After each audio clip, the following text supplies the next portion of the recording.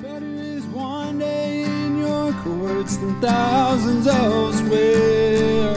You're listening to an audio teaching from Cross Connection Church, Houston. We're a small church located in Pasadena, Texas, and it is our mission to save the lost, equip the saved, serve both the lost and saved, and to send the equipped. To this end, we teach through the Bible on a verse-by-verse basis, starting at the beginning of a book and working until the end. If you would like to learn more about our church, you can find us at connectedtojesus.org or check us out on Facebook at Cross Connection Church Houston. We pray that this teaching would grow you in the grace and love of Jesus Christ our Lord. Than thousands elsewhere. The greatest decision that anyone can make is the decision to accept Jesus as your Lord and Savior. And once you do that, the greatest thing you can do with your life is to serve God. Charles Spurgeon, he wrote this: "Man is a fallen star till he's right with heaven. He's out of order with himself and all around him till he occupies his true place in relation to God. When he serves God, he reaches that point where he does serve himself best and enjoys himself most. It is man's honor, it is man's joy, it is man's heaven to live unto God." You know, the best life, the most enjoyable life, the most honorable life, the most joyful life is a life given to service to Jesus. And if you're a believer in Jesus, then one of the most important things to you should be that you serve Jesus effectively. Well, John knows how important it is to serve Jesus. And, it's interesting that right after this transition of the disciples finally coming to a belief fully in not only the resurrected Lord and the death of Jesus, that John finishes this gospel in chapter 21 with a focus on serving Jesus effectively. And this final chapter could really be broken down into three main things that John focuses on. In the first 14 verses, we see 4 ways to serve Jesus effectively. In verses 15 through 17, we see Jesus restoring Peter in order to enable Peter to serve Jesus effectively, especially after Peter denied Jesus 3 times. And then in verses 18 through 25, we see Jesus sharing the sacrifice that serving him effectively requires. So in this chapter, there's a lot of wonderful truths about serving Jesus and doing it in an effective way. And to do this chapter justice, we're going to break it up. This week, we're going to look at the first 14 verses where we're going to see 4 ways to serve Jesus effectively. And then next week, we'll finish the book of John, and we'll be looking at the restoration of Peter to enable him to serve Jesus effectively, and also the sacrifice that it's required to serve Jesus effectively. And hopefully as a follower of Jesus, you have a great desire within you to serve Jesus, that you want to do that. But in order to do that effectively, you have to answer the question of, how do I serve Jesus effectively? I've met a lot of believers whose heart's right, the desire is there, but the knowledge is missing. That they want to serve Jesus effectively, but they're just not really clued in, sure about how do I go about doing that. And so what we're going to focus on this morning is going to be very practical, very helpful. We're going to see 4 ways. It's not the only ways, but there are 4 practical ways that you and I can serve Jesus effectively in our lives. And we're going to be looking at the examples of the disciples here at the beginning of John chapter 21. Some of those examples are good, some of those examples are bad, but the reality is we can learn from both. We can learn from both good examples and bad examples. And we're going to start with actually a bad example that we see from the disciples, but it's one that I think a lot of us can relate to because it's something that they do that typically, many of us as believers do as well. And so let's see what we can learn here in verses 1 through 3, starting here with this example that we see from the disciples. John chapter 21 says this: "After these things, Jesus showed himself again to the disciples at the Sea of Tiberias, and in this way he showed himself. Simon Peter, Thomas called the twin, Nathanael of Cana in Galilee, the sons of Zebedee, and 2 other of his disciples were together. Simon Peter said to them, 'I'm going fishing.' They said to him, 'We're going with you also.' They went out immediately and got into the boat, and that night they caught nothing." So John starts off this final chapter of his gospel saying, after these things, Jesus showed himself again to the disciples at the Sea of Tiberias. Now, if you remember from last chapter in chapter 20, after Jesus rose from the dead, he showed himself to the disciples 2 different times, both in the same room. Remember that locked room the disciples were in? The first time, we had 10 of the disciples, and Thomas was missing, and Judas is completely missing because he's killed himself. So the second time that Jesus reveals himself to the disciples, all 11 are there, and Thomas is included. So Jesus has now, to his disciples, revealed himself twice. And now as we come to chapter 21, John's going to reveal the third time that Jesus reveals himself to the disciples after he rose from the dead. And notice that John reveals that this appearance takes place in a different place.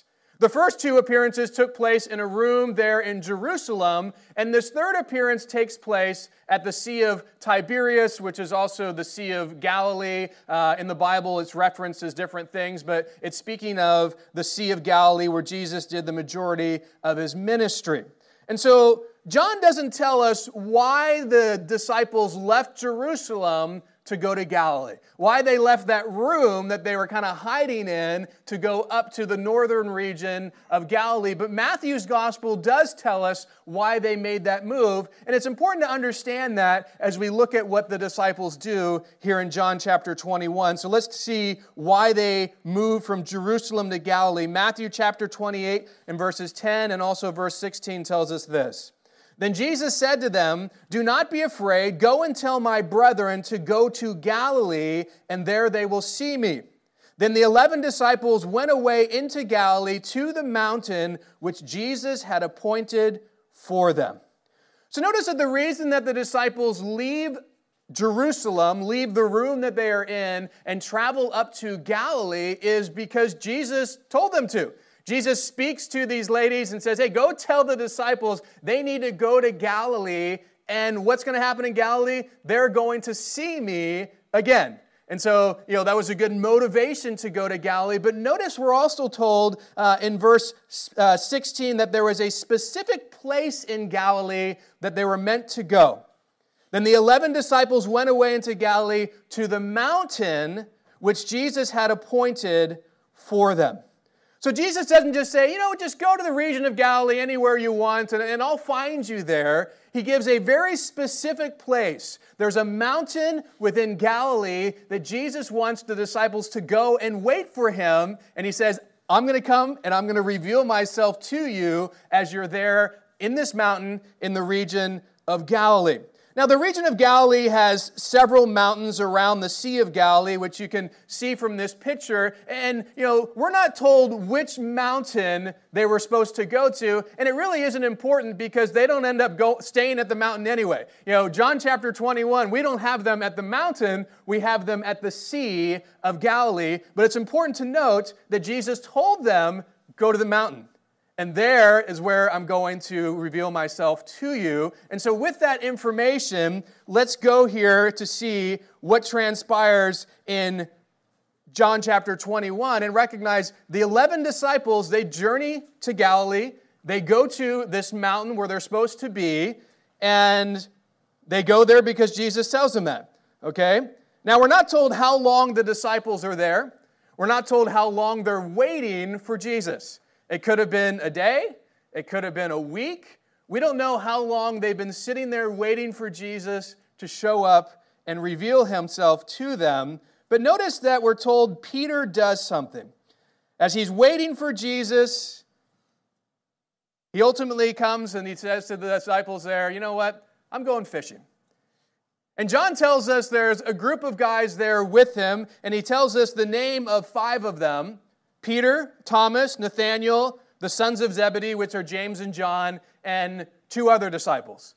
And this whole group decides to say, you know what, Peter, we're going with you. So they're waiting on Jesus, and maybe it's been a while, and we know through the Gospels, Peter's not so good at waiting. Maybe you're not too good at waiting either. And he just says, you know what, I'm going fishing. And this other group that's with him says, hey, Peter, we're going to go with you. Now, in order to go fishing, the disciples have to leave the mountain in Galilee, and they have to go down to the sea where the fish are. So leaving the mountain and going to the sea is a step of disobedience to what Jesus told them to do. But there's something else interesting to note here. Before Jesus called the disciples, many of the disciples, possibly 7 of them, were fishermen by occupation. That's what they did. That was their livelihood. That was their life before Jesus came to them and called them to follow him. Now we know for sure by the Gospels that Peter, James, John, Philip, and Andrew were definitely fishermen. And Philip was a good friend of Nathanael, and he's the one who tells Nathanael about Jesus, that Jesus is the Messiah. And so many scholars believe that Nathanael also was most likely a fisherman. So John tells us there's 7 disciples that go fishing. He doesn't give us the name of 2, but it's very likely that 2 of them were Philip and Andrew, because those are the other 2 that were fishermen before they came to follow Jesus. And so if that's the case, you have 6 fishermen and Thomas. Now, we're not told in the Bible what Thomas's occupation was before he followed Jesus. Maybe Thomas was a fisherman as well, or maybe Thomas just doesn't want to be left out, because the last time the disciples were together and Thomas wasn't there, Jesus shows up and Thomas missed out. So maybe he's like saying, hey, you guys are going, I'm going with you. I don't want to miss an appearance of Jesus again. Now, the reason I bring this up is because before Jesus sent the disciples out to this mountain in Galilee to wait and see him, he told them in John chapter 20, "As the Father has sent me, I also send you." And then he breathes on them and says, "Receive the Holy Spirit." Now, what Jesus was doing here was reiterating the calling that he had given to the disciples when he first met them. He wanted to remind them of what he'd called them to do. He is sending them out to reach people for God. And this calling that Jesus shared with them first started way back in Luke's Gospel in chapter 5. And it's a really miraculous encounter where Jesus has this miraculous encounter with these fishermen.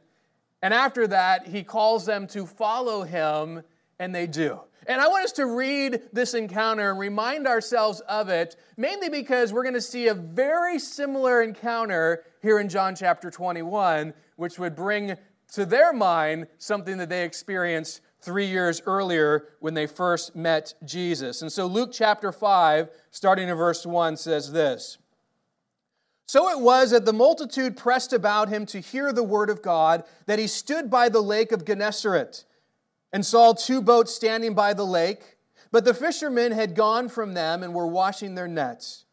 Then he got into one of their boats, which was Simon's, and asked him to put out a little from the land, and he sat down and taught the multitudes from the boat. When he had stopped speaking, he said to Simon, 'Launch out into the deep and let down your nets for a catch.' But Simon answered and said to him, 'Master, we have toiled all night and caught nothing. Nevertheless, at your word, I will let down the net.'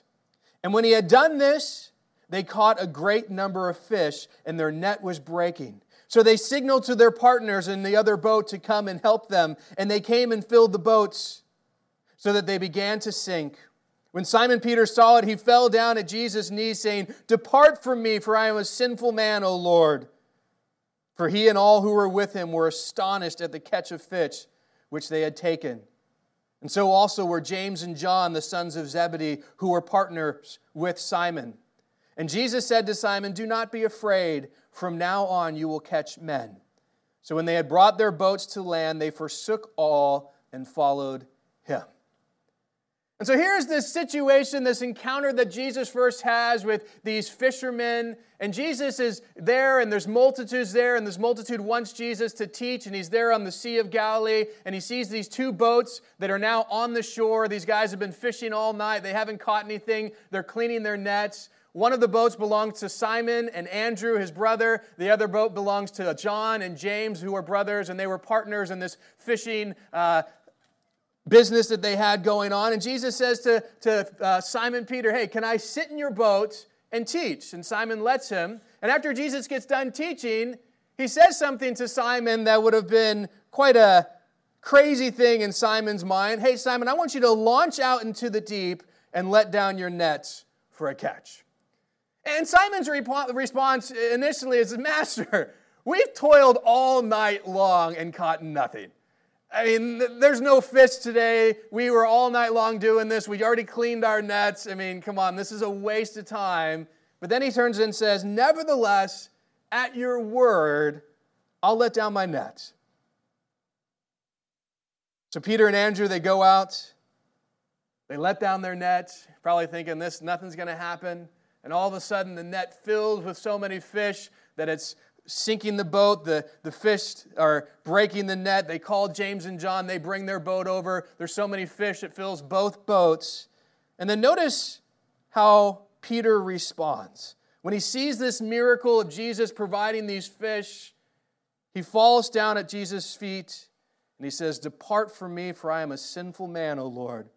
And Jesus' response to Peter is, "Do not be afraid. From now on, you're going to catch men."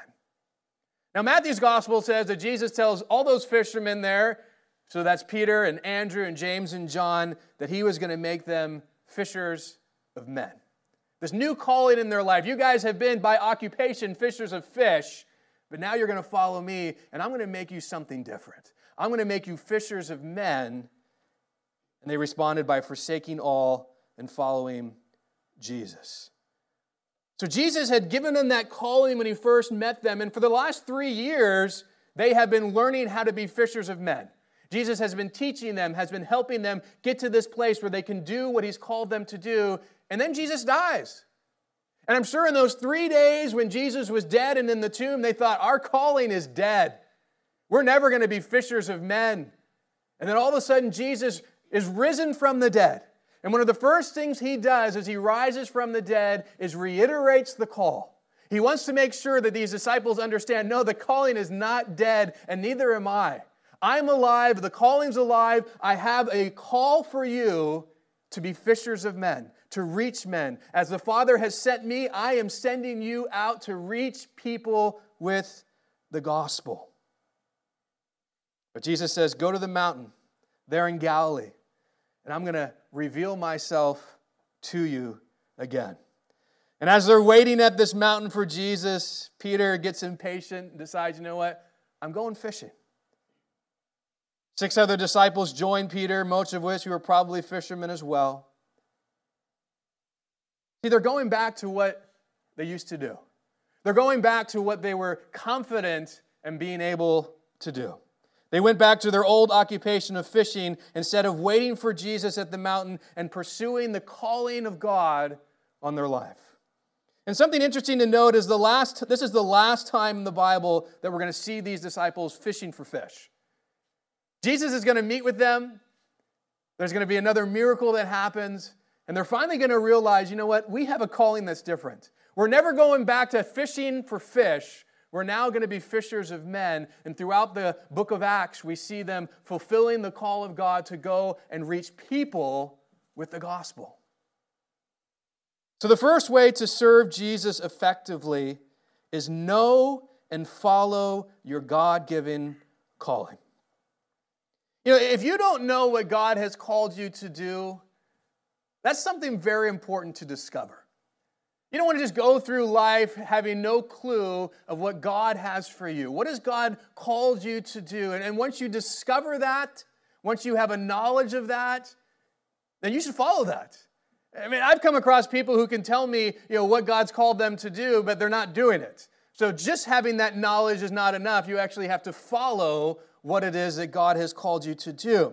Now, something important to note here is typically when people think of the calling of God on their life, they're thinking of something specific for them.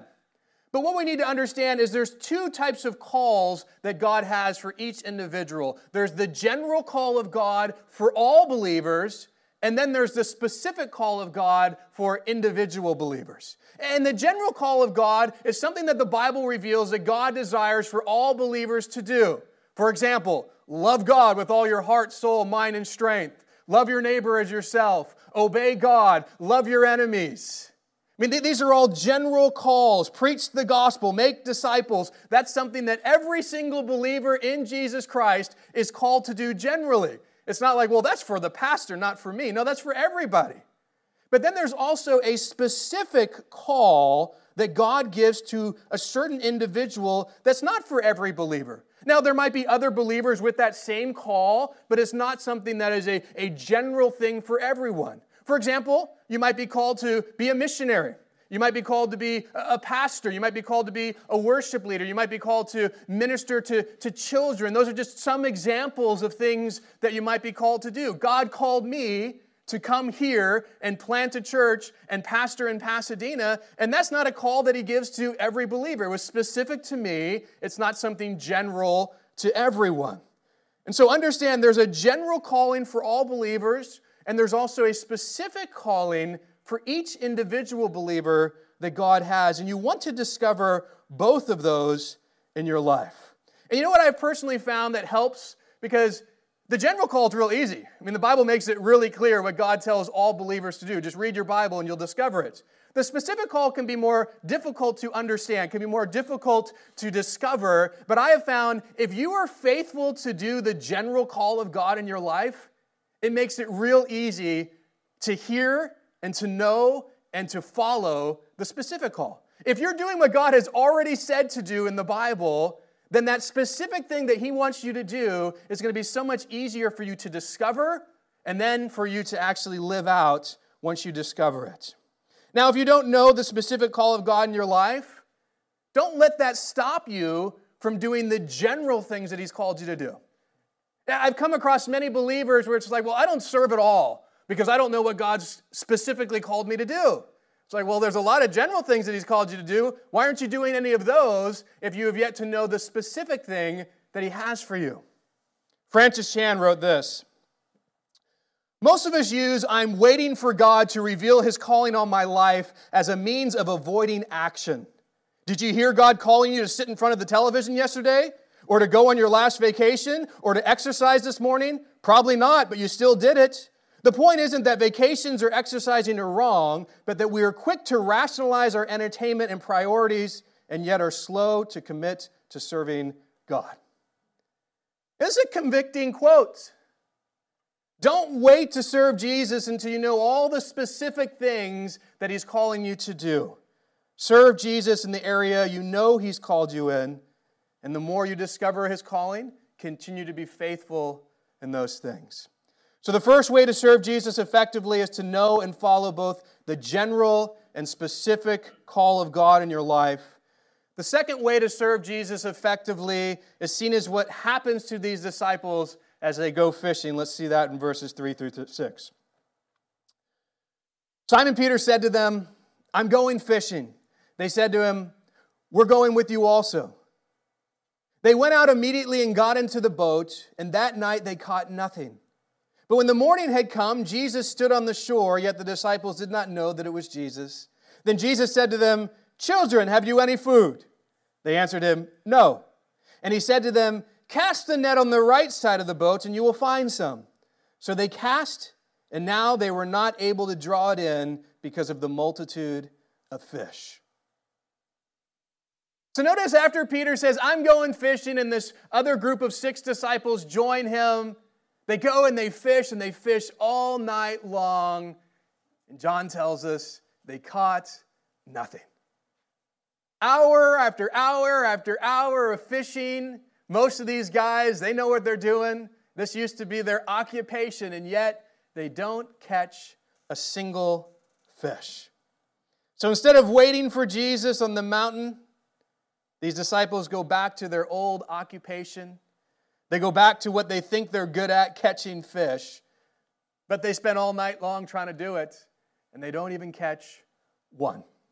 And then the morning comes, and notice that Jesus is standing on the shore, and Jesus asks a humorous question, a question that I'm sure he knew the answer to. "Children, have you any food?" Basically asking, did you guys catch any fish last night that you can eat? Now, these are probably the last words you want to hear after fishing all night and catching nothing. You know, when I played basketball in high school and we lost, a question I didn't want to hear when I got home and someone didn't watch the game was, "How'd the game go?" Well, it went horrible. We lost. Or even worse than that, if I played really bad, "How did you do?"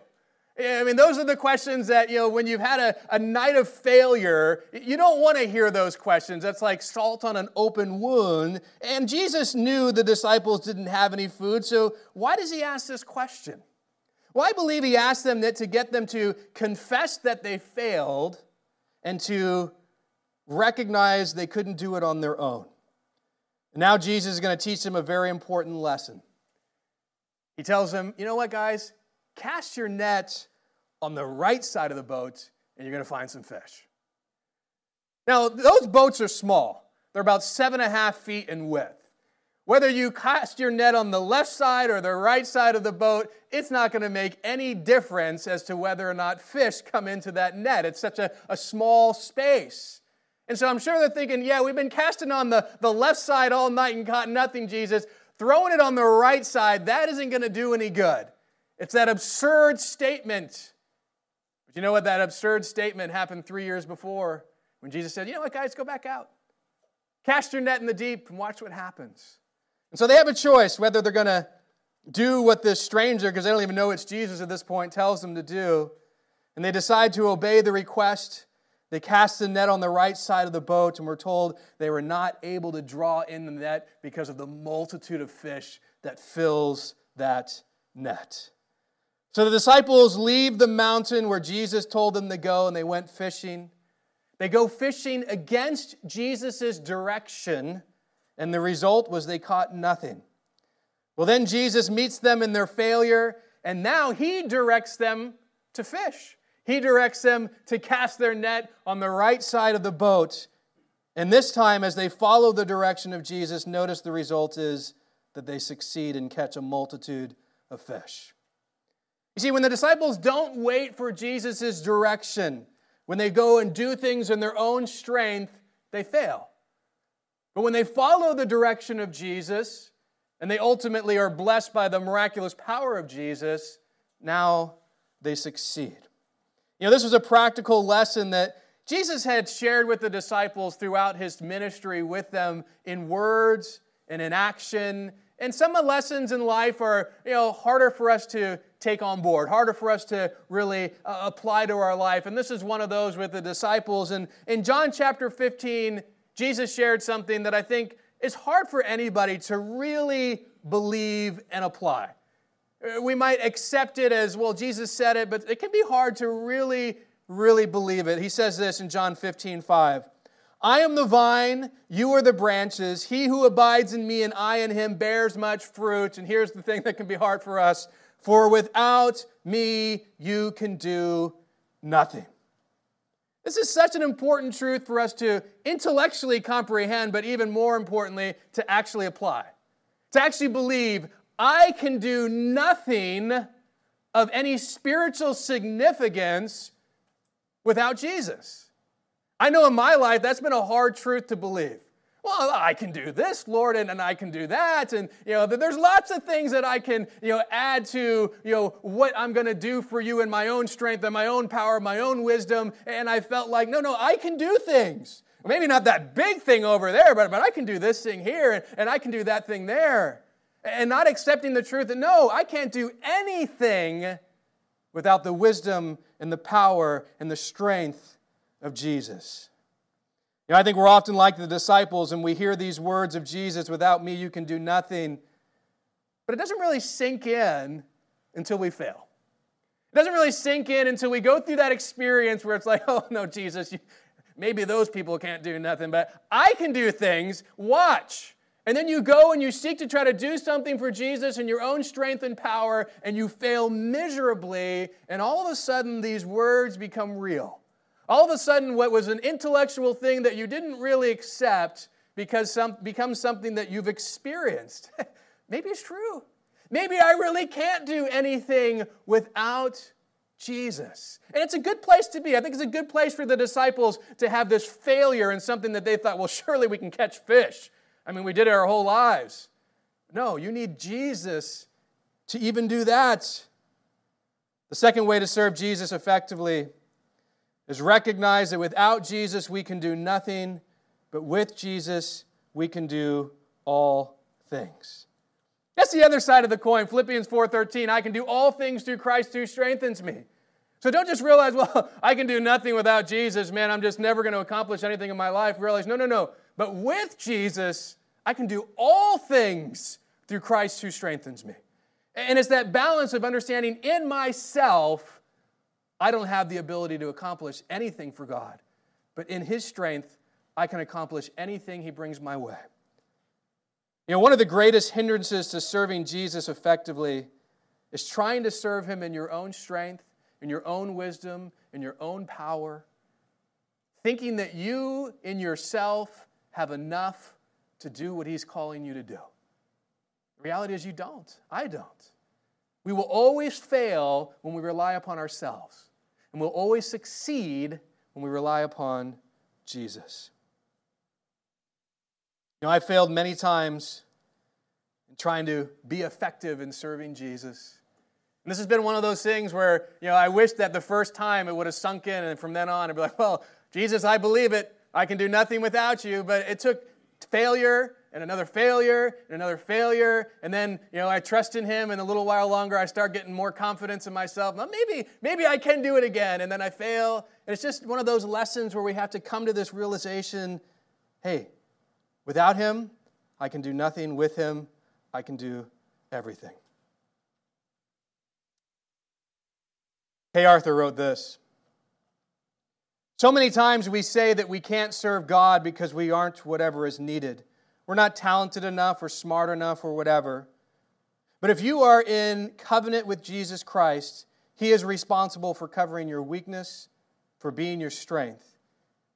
He will give you His abilities for your disabilities. The reality is you and I have so many disabilities when it comes to serving Jesus. And the good news for us is that Jesus' ability overcomes our disabilities. As you're going out there and you recognize, I am not able to accomplish the task, to accomplish the calling, to accomplish what God has given me, that's a good recognition. But then realize, hey, but Jesus, His ability will make me able. I'm full of disabilities. I'm full of problems. I'm full of failures. I'm full of areas of weakness. But you know what? Jesus can overcome all of those and enable me to do what He calls me to do. Jesus never calls us to do something that He won't give us the power and the strength and the wisdom to accomplish. So if you've been trying in your own strength and failing, if you've been burning the midnight oil and getting nothing but burnout, you need to recognize without Jesus you can do nothing, but with Jesus you can do all things. Just stop relying on yourself and start relying on Him, and just watch the amazing difference that happens in what you're able to do for Him. So the first way to serve Jesus effectively is know and follow your God-given calling. The second way is recognize without Jesus we can do nothing, but with Jesus we can do all things. The third way to effectively serve Jesus is seen in how the disciples now are going to respond to this miraculous catch of fish in verses 7 through 12. It says this: therefore that disciple whom Jesus loved said to Peter, "It is the Lord." Now when Simon Peter heard it was the Lord, he put on his outer garment, for he had removed it, and plunged into the sea. But the other disciples came in the little boat, for they were not far from the land, but about 200 cubits, dragging the net with the fish. Now it's important to note when Jesus did this miracle 3 years before this, John was there. John saw this. John was a part of it. He experienced this miracle firsthand. He saw that net that they fished all night with and caught nothing filled to breaking points. And when he sees that same miracle again, it clicks. And he realizes the person on the shore who told us to throw our net on the right side, that is the Lord. That's Jesus. And he says it out loud. He's the one who recognizes who it is. But notice that Peter's the first one to respond. And you see that throughout the Gospels, even at the tomb. John was the first to recognize Jesus was risen, and Peter's the first one to kind of respond to that. And notice the response of Peter here. When he hears it's Jesus on the shore, He's just in probably, his undergarment because he's out there fishing. He grabs his outer garment, puts it on, and he plunges into the sea, and he starts swimming to the shore where Jesus is at. Peter was eager for fellowship with Jesus, and rowing a boat full of fish was just going to take too long, and so he decides just to jump in and get to Jesus as fast as he can. And I think something very important about this eagerness for fellowship with Jesus among Peter is the fact that Peter just failed Jesus really miserably. He denied Jesus 3 times, but yet there's still this eagerness. I want to be with Jesus. I want to fellowship with Jesus. And I think that's so important for us because our tendency oftentimes when we fail Jesus is to have the opposite feeling. Oh, I failed him. I don't want to be anywhere near him. We kind of have this feeling of, I need to distance myself. Maybe I need to do a little penance. And after that, maybe, then I can kind of slowly get close to him again. And that's not what's healthy for us. It's that catch-22 of we fail and we kind of keep ourselves from Jesus, who's the one that we need the most to restore us and to forgive us and to help us get back on track. But we neglect him because of any kind of feelings of inadequacy or failure or whatever, and it just makes us fail even more. And I like the fact that even though Peter had failed miserably, he still wants to be in that fellowship with Jesus. He's eager for it. He gets in that water, and he's swimming to get to Jesus. The best place that we can be after we have sinned and failed is in fellowship with Jesus. And notice what Jesus does. And this is so important because so often we maybe think like, man, if I come swimming to Jesus, running to Jesus, trying to get to Jesus after I failed, is he going to reject me? Is he going to push me away? Is he going to condemn me? What's going to happen if I make that effort to get to him after I've failed so miserably against him? Well, notice how Jesus responds to Peter and these disciples. Verse 9 through 12. Then as soon as they had come to land, they saw a fire of coals there and fish laid on it and bread. And Jesus said to them, "Bring some of the fish which you have just caught." Simon Peter went up and dragged the net to the land full of large fish, 153. And although there were so many, the net was not broken. Jesus said to them, "Come and eat breakfast." Yet none of the disciples dared ask him, "Who are you?" knowing that it was the Lord. So the disciples were eager to fellowship with Jesus, but notice that Jesus is also eager to fellowship with them. He makes them some breakfast. He invites them to join him for breakfast because he wants that time with him. He's not like, hey guys, you just stay out in that boat. We'll just kind of have this conversation. I'll be at the shore. We'll kind of keep distance with one another. Hey, no, come. I have breakfast for you. I want to fellowship with you guys. And we see something here as well of just, Peter was a pretty strong guy. Notice that all these fish, 153, John tells us, are in this net. And since he swam to shore, the other guys don't do anything with the net. And then Peter himself carries this whole net of fish up onto the shore, which shows, he was a pretty tough fisherman. But the big thing I want you to note here is that Jesus comes to the shore where the disciples were. Now remember, they weren't supposed to be there. They're supposed to be at the mountain. They're in disobedience, but Jesus wants fellowship with him. So he comes to where they're at. He makes them breakfast, and he invites them to fellowship with him. The third way to effectively serve Jesus is be eager for fellowship with Jesus because he is eager for fellowship with you. If you want to effectively serve Jesus, you've got to fellowship with him on a regular basis. And here's the thing that I have discovered in my life, and I'm sure you probably discovered it as well. If you are not eager for fellowship with Jesus, if you do not have this desire and longing to spend time with Jesus, guess what? You won't do it. If within you do not want to, even if you have a desire, we're good at making excuses. Even if you have a desire, we're good at putting it off and procrastinating and saying, well, if I find time today, I'll spend time with Jesus. And the day goes by, well, I didn't find any time. Maybe I'll find time tomorrow. But if you are eager, if you have a desire, if you want it, guess what? You will make time to fellowship with Jesus because you realize this is a privilege. This is something I want. Just like any other person that you love, any other thing that you love to do, you make time for him. You make time for that thing. And the same is true with Jesus. If you're really eager about it, make time for him. And the crazy thing to me, like, I understand why we should be eager to spend time with Jesus. And I could see why God would just be like, there's billions of you guys. I'm running the universe. I'm busy right now. But the wonderful thing is He is eager to spend time with you, and He's eager to spend time with me. And the reason that time doesn't happen between you and God is never on His end. It's always on yours. He's always available. He's always ready. There's never going to be a time where you come to Him and He says, you know what, why don't you come back in an hour or in a week? I'm ready right now, you and me. Let's spend time together. The reason it doesn't happen is always because we choose not to spend time with Him. Jesus' invitation here to the disciples to come and have breakfast reminds me of the church in Laodicea that Jesus writes to, and He gives an invitation to them as well. And this is a church that's screwed up.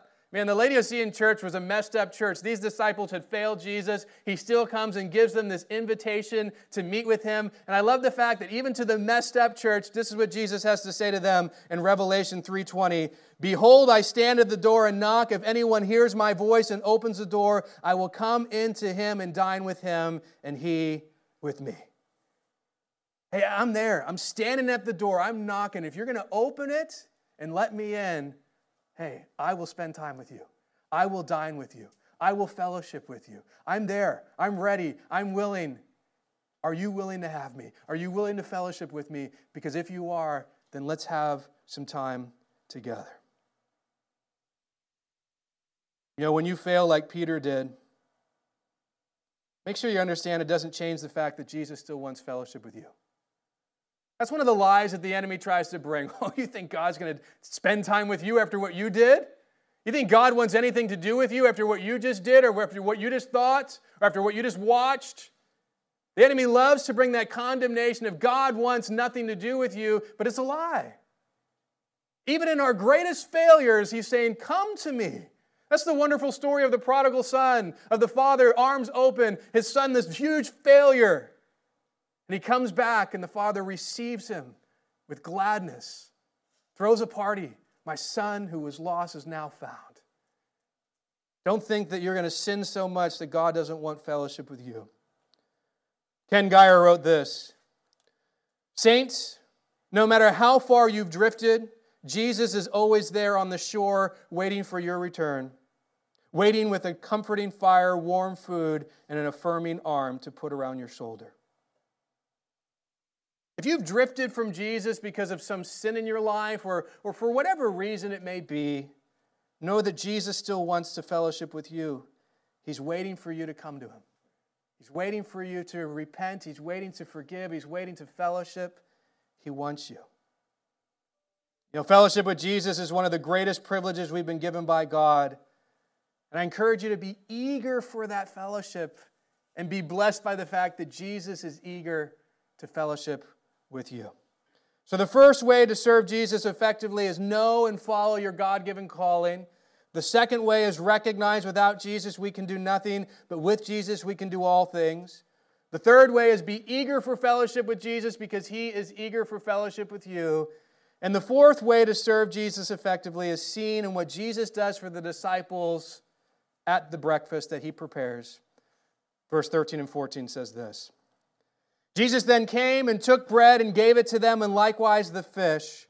This is now the third time Jesus showed Himself to the disciples after He was raised from the dead. Notice here, not only does Jesus invite the disciples for breakfast.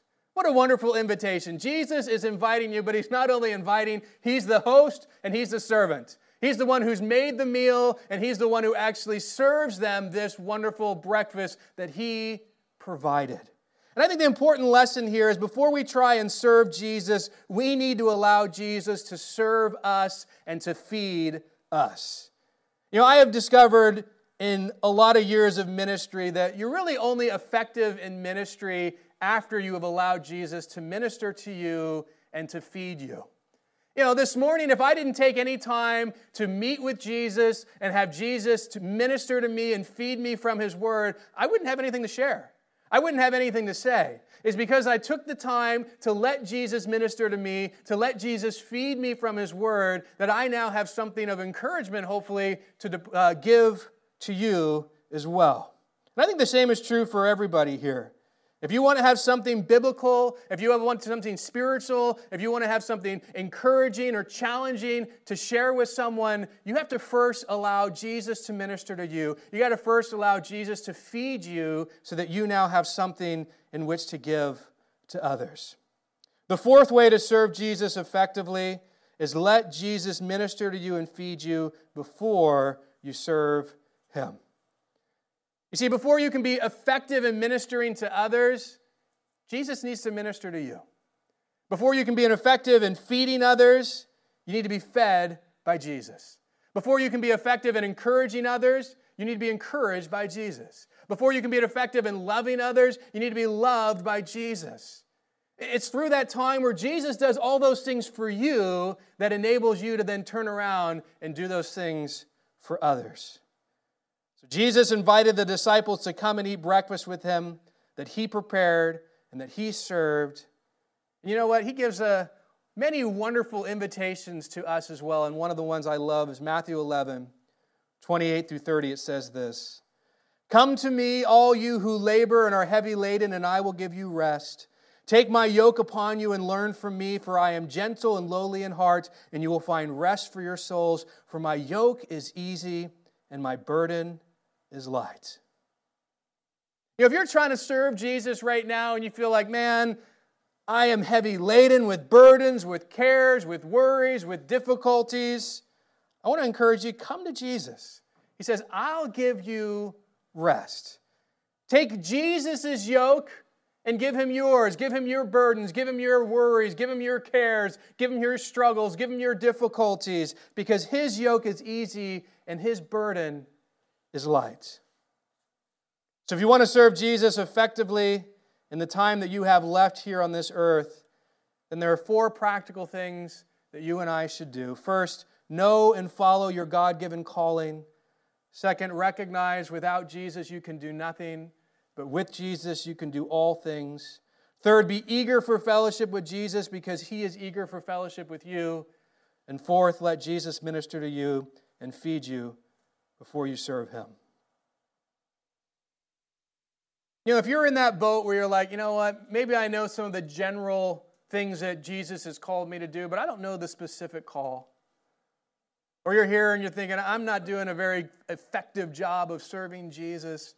I just want to take a moment just to be quiet before the Lord, to give you an opportunity just between you and God to pray. And if you want God to reveal to you His call in a specific way or even in some general ways, I would encourage you, let today be the start of a prayer where you're asking God for Him to do that for you. Because guess what? God's not wanting to keep that secret.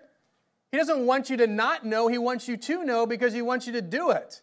And so I would encourage you, pray today and let that prayer continue to happen in your life until God reveals to you those specific things, those general things that He desires for you to do. And if you're struggling with serving Him the way that you should, if you're struggling with putting these things into practice, then I would just encourage you, come to the Lord, ask for His forgiveness, and then ask for His strength, ask for His ability to put these things into practice in a way that would bring glory to Him. And so before I pray, I'm just going to give a time just to be quiet before the Lord and that you get an opportunity just to pray whatever you feel you need to right now, and then I'll close us in prayer.